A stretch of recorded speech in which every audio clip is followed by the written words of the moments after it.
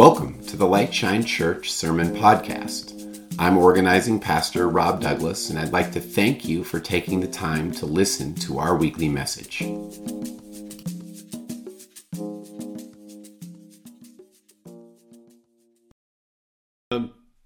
This may not come as a surprise, but just like many people, I too sometimes will struggle with prayer. And my question that we're going to start with for this morning's message is, I wonder if you ever struggle with prayer too.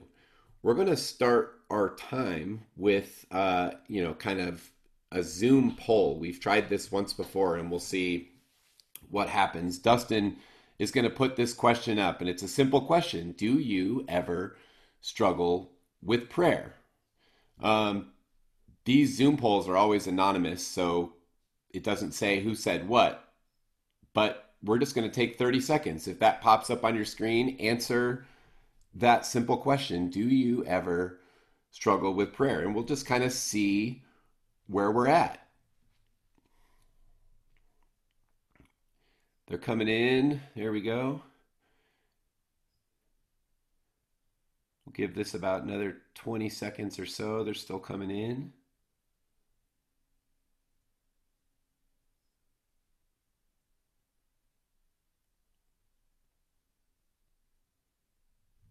All right. It looks like the answers have come in. So, Dustin, let's see. All right. This is really interesting, and I was curious to see what would happen. 0% of you said that you never struggle with prayer. 55% of us said we sometimes struggle with prayer, and 45% said that we struggle with prayer all the time. All right? So I'm going to share a story from when I was a kid. It got me reflecting on this subject matter. When I was younger, my prayer life was as consistent as it gets. Every night for many, many years, my bed served as the personal place of prayer for me. And I was as dependable as a Swiss watch. I would lay down in my bed, close my eyes, and begin my prayer time. And before I could ever get to the amen, you probably have guessed what I'm about to say, I would fall asleep. Because I fall asleep in about 30 seconds to a minute, I finally came to realize that maybe the bed wasn't going to be the best way for me to commune and spend time with God. I would wake up in the morning feeling guilty that I could never stay awake for God and that I had fallen asleep in prayer again. And this was like a vicious cycle. It went on forever until one day I remember I was listening to Tony Campolo speak, if anyone knows who he is. And he asked the audience how many of us have ever fallen asleep during prayer and felt guilty about it. I was sitting in my chair staring at him, thinking that he was talking directly to me. How does he know? Did God tell him that he was preaching to this subpar Christian that couldn't even stay awake during prayer time? And I admit, when I heard him launch into this, I was so nervous about what he was going to say next. And then in classic Campolo fashion, this is what he said, and I've never forgotten it. He said, "What better way is there to fall asleep than to fall asleep in the arms of God the Father in prayer?" Now you know why Tony Campolo is one of my heroes and why he's been so important to me, especially when I was growing up. What a relief! Finally, after all those years, the guilt and shame of falling asleep during prayer was gone. Maybe I wasn't a bad Christian after all. Maybe I was normal. Maybe other people struggled with prayer too. And according to our Zoom poll, it sounds like a lot of us, at least all of us at some time, struggle with prayer. Now, if you've ever struggled with prayer, then note you are in really good company. Even Jesus' disciples and the Apostle Paul struggled with prayer. That bears repeating. Even Jesus' disciples and the Apostle Paul struggled with prayer. Paul, a man who had met the resurrected Lord personally, this is what he said. He said, "Likewise, the Spirit helps us in our weakness, for we do not know how to pray as we ought. We all want to know and be known by God. We all want to love God more. We all want to be in such a relationship that we can, like Jesus did, call God our Father. But for most of us, prayer often remains a mystery. Now, when I talk to people about their own prayer life, I often hear things like this. Oh, I leave the praying to the pastors. And then you ask the pastors about their prayer life, and they say, oh, I leave the serious prayer work to the prayer warriors, the nuns, and the monks. So then my question is this: is prayer really just for the monks and the nuns? Is it only for the super Christians and not for us ordinary disciples of Jesus? And of course, the answer is no. We all know better. We know that this is absurd because prayer is one of the marks of discipleship. It's for all Christians, really all humans. Maybe we could all use a little refresher course on how Jesus taught his disciples to pray. To do this, we're going to walk through the prayer that Jesus taught his disciples in a short 4-week mini series, today being the first one. Will you join me in prayer? Loving and merciful divine parent, meet us here in the word and in spirit, that we might come to know of your incredible love for us and for the world that you've made. Amen. All right, friends, here we go. Luke 11, 1-4. He was praying in a certain place, and after he finished, one of his disciples said to him, Lord, teach us to pray, as John taught his disciples.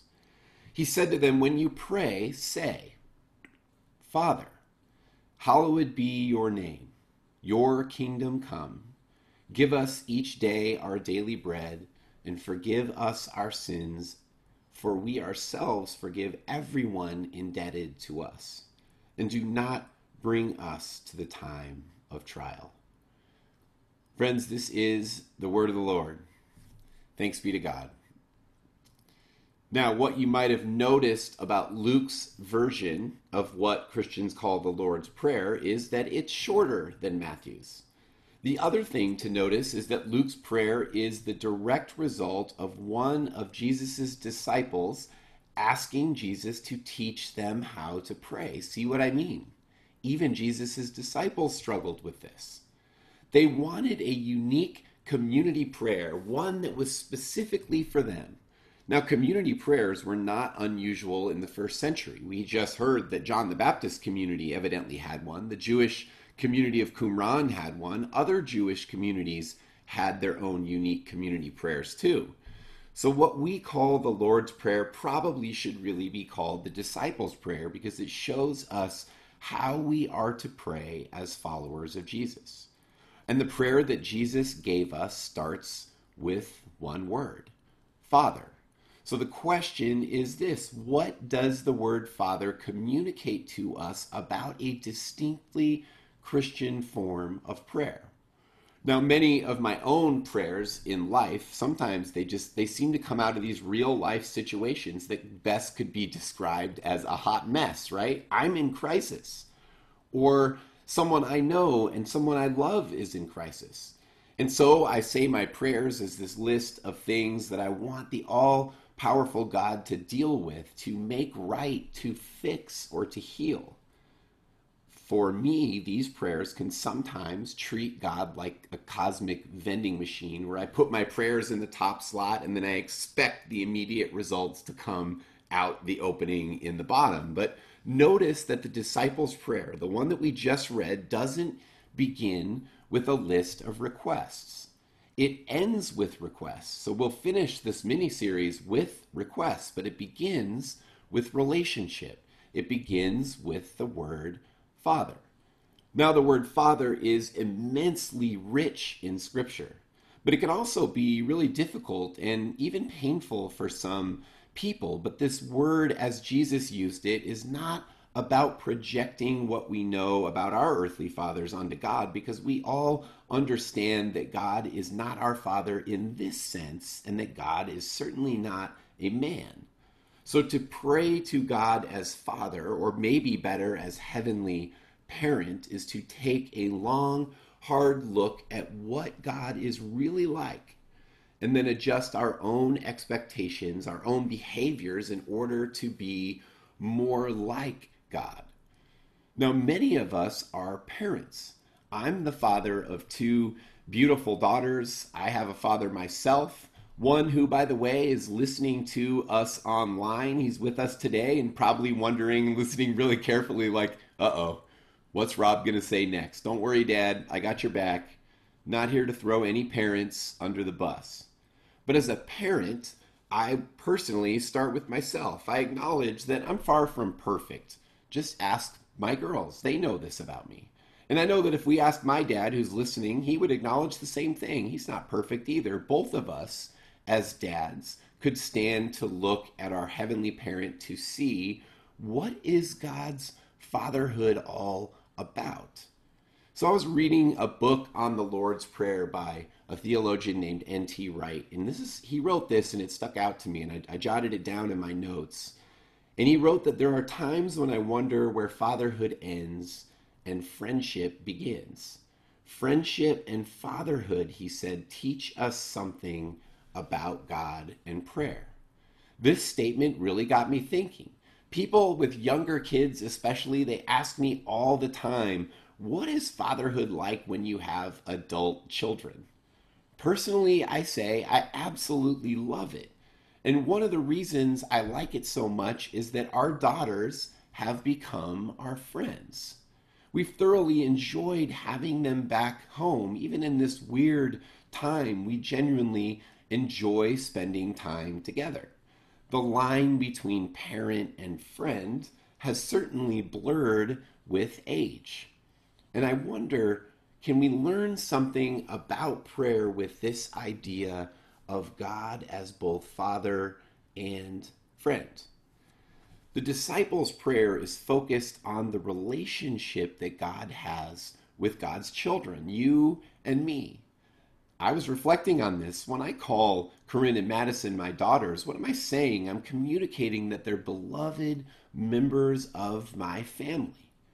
Disciples are invited in. They're being welcomed into God's family, into the intimacy of this mysterious family relationship with the divine. Father communicates a closeness and a deep, loving relationship that God desires to have with us. Just 4 chapters later, Luke is going to paint his picture of what God the Father is like in the parable of the compassionate father that sometimes we know as the parable of the prodigal son. It's familiar to many of us, but it's worth a little reminder that the son had actually wished his father were dead. He had taken his inheritance early and split. He squandered his inheritance. He ruined his own life with his own poor decisions. He is now starving and homeless, and he decides as a last resort to return home, expecting the very worst. But Luke says this: while he was still far off, his father saw him and was filled with compassion. He ran and put his arms around him and kissed him. Then the father offered this wayward son the very best of everything that he owned, because his son had been lost and now has been found. This is the compassionate Father that Jesus asks us to humbly approach in prayer. The God who is standing by the window. The God who's watching and waiting for our return. The God who just wants to spend time with the kids. The Father dreams only of the return of his Son who was lost. Lost to relationship, separated by his own willfully foolish choices. This is how God responds to our prayers, with this goodness and faithfulness that we can scarcely even comprehend. The God who gives more than any of us as earthly parents ever could. This God loves us beyond our wildest imaginations, even the most wayward among us. This morning, I even wore, if you can see it, my Prone to Wander shirt that a friend of mine, Elijah Walker, who lives in Arkansas, is a pastor, he made these shirts. And I wore this one specifically this morning because it reminds me of the lyrics to a famous hymn. Some of you have already figured out what the hymn is. Prone to wander comes from Come Thou Fount of Every Blessing. Prone to wander, Lord, I feel it, prone to leave the God I love. Whether we have wasted or whether we've hoarded the gifts that have been given us, it doesn't change the love that God has for us. We still have this image of God at the window, watching and waiting for the return of the Son, a return to relationship, a reconciliation of something that was broken. Perhaps the most helpful thing that I discovered when thinking about this subject matter for today was that prayer is like pushing against an open door. Because we're already on the inside when we pray. God opens the door to relationship. We don't have to push on it because the door is already open to us. So this idea of God as Father, it goes all the way back to the second book of the Hebrew Scriptures, to a time when Israel was experiencing slavery and was in need of rescue from the imperial power that was known as Egypt. This is what God said to Moses. This is where it comes from. God said to Moses, "Then you shall say to Pharaoh, Thus says the Lord, Israel is my firstborn son. I say to you, let my people go."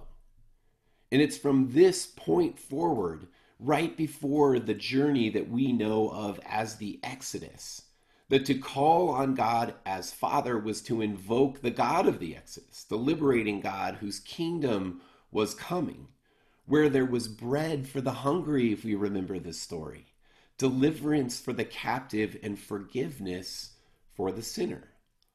Luke is attempting to draw our attention to God as this kind of loving and compassionate Father, the one who liberates and sustains her children.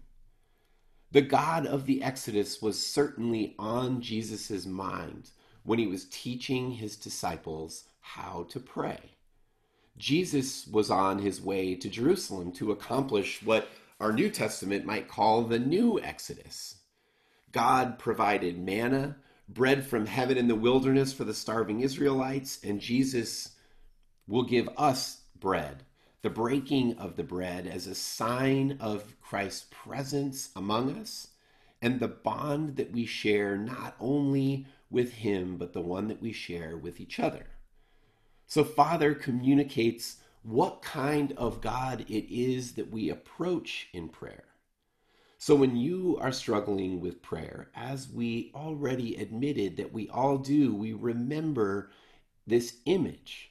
We remember the image of a divine parent who desires to give you far more than you could ever imagine, who wants to free you from the things that bind you up, the one who invites you also into mission, the mission of Jesus, imitating the God that we worship by overflowing this same kind of compassion and mercy, this kind of liberating love that overflows from God to us and back out into the world.